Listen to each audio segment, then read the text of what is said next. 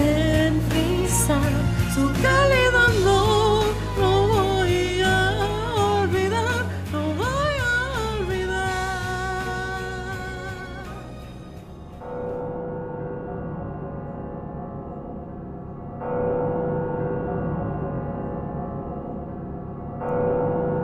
Do you hear that?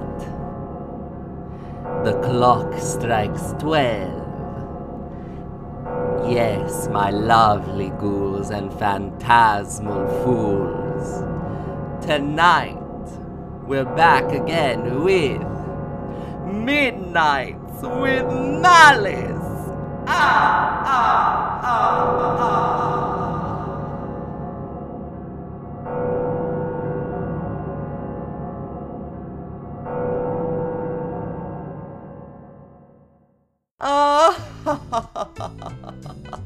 Thank you so much, Javira, for that ghoulish introduction. Yes, welcome back again, lovely listeners. And tonight, on this episode of Midnights with Malice, we'll be tackling something far more scarier than creepy critters and boogeymans underneath the bed. Today, we're going to be tackling something truly frightening. We are going to be talking about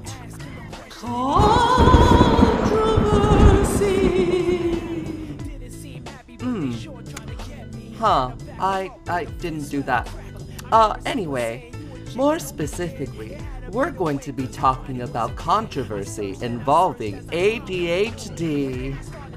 This may come as a shock to you, but there's actually quite many different controversies revolving around A.D.H.D.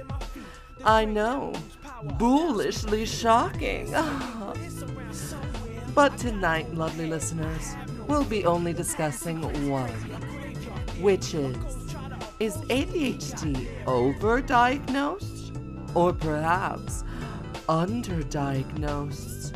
Ooh, bone-chilling. Let's get into it. So, lovely listeners, let's talk about overdiagnosis first. You need to understand that ADHD has been on the rise.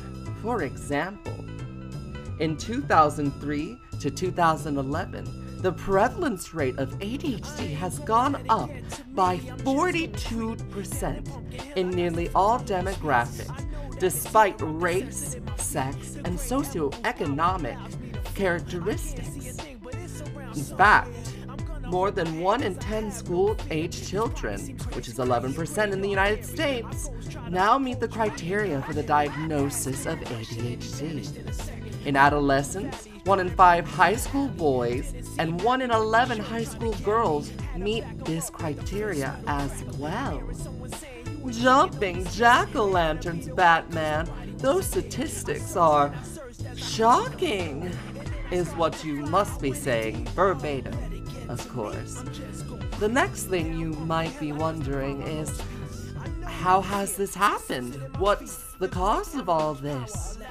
And that, my lovely listeners, is where the controversy rears its ugly little head.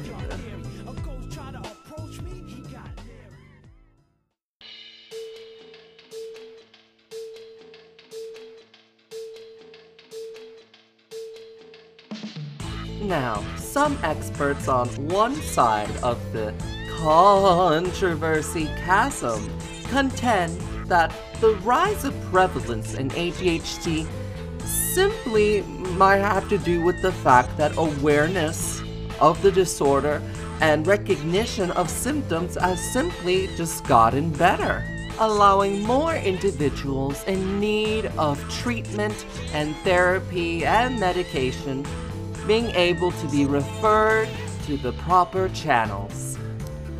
Now, on the other side of that steep and spooky controversial cavern is the camp that contends that perhaps instead of the rising prevalence being due to the fact that more people with ADHD are able to be identified, it could be that clinicians and doctors might be a little too eager to hand out the ADHD membership card.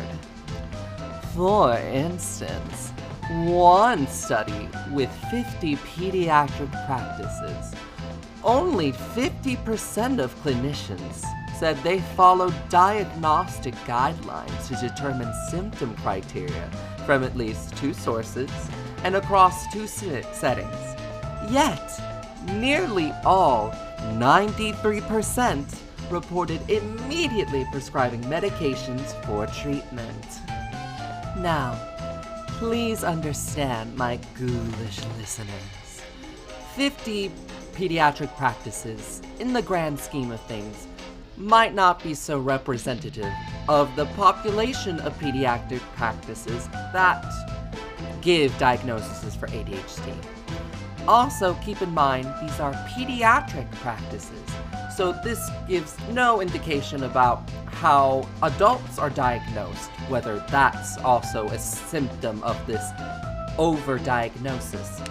However, what's going on here, if it is true, is highly irresponsible and potentially prone to abuse and danger. I personally have known some close relatives and friends walk up to a general practitioner, say a bunch of symptoms for anxiety for this case, and just got a prescription without a bat of an eye. The moral of the story is that overdiagnosis of ADHD is still a contentious topic and may or may not be true. But what's important to note is that irresponsible diagnosis can be harmful and enable abuse of medication. So that's something very important to keep in mind, and we should wait for more studies that delve into these topics. Now on to the opposite end of the spectrum, the controversy that perhaps ADHD is underdiagnosed. Some experts will argue this, and some evidence has showed that, in fact, underdiagnosis seems to occur more frequently in poorer and minority communities due to the fact that the lack of resources and financial access to these places and clinics that will be able to provide proper diagnosis and treatment. As stated previously, these communities hold a large amount of usually poor and minority populations. It is shown that more than 50% of children with mental health needs do not receive assessment or treatment, and access to mental health services rely on a wide array of factors such as gender, age, race, or ethnicity, and health insurance. Therefore, some of these children who do not have access to these resources will never ever be diagnosed or get help. There also seems to be a discrepancy in diagnosis between boys and girls. Boys tend to be diagnosed with ADHD more than girls. 2 to 4% for girls and 6 to 9% for boys, between the ages of 6 to 12 years of age, specifically. In adolescence, the diagnosis for boys outnumber the diagnosis for girls for a ratio of 2.5 to 1, which decreases slightly to 1.6 to 1 in adulthood. An explanation given for this is, in fact, girls tend to be more underdiagnosed than boys. Why? Because usually in a classroom setting, boys tend to show more hyperactive, impulsive presentation, and girls tend to have an attentive presentation. Meaning, boys are showing more external, more visible signs of disruption and disorder, while girls silently suffer with internalized symptoms. Girls with ADHD actually tend to show less behavioral disruptions, are more polite, are more compliant, and therefore, unlike their boy counterparts, teachers don't tend to pick up on the subtle cues of having trouble staying focused, forgetting important items such as homework, and other things such as spacing out during class. But with that being said, lovely listeners, diagnosis isn't perfect. It's science and art.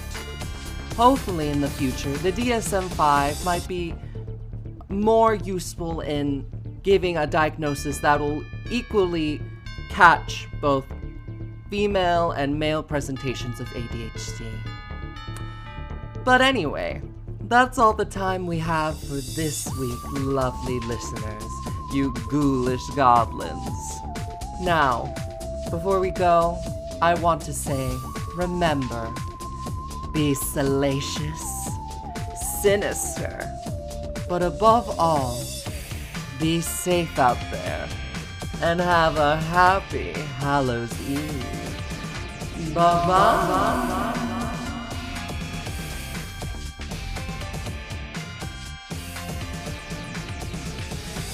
Oh.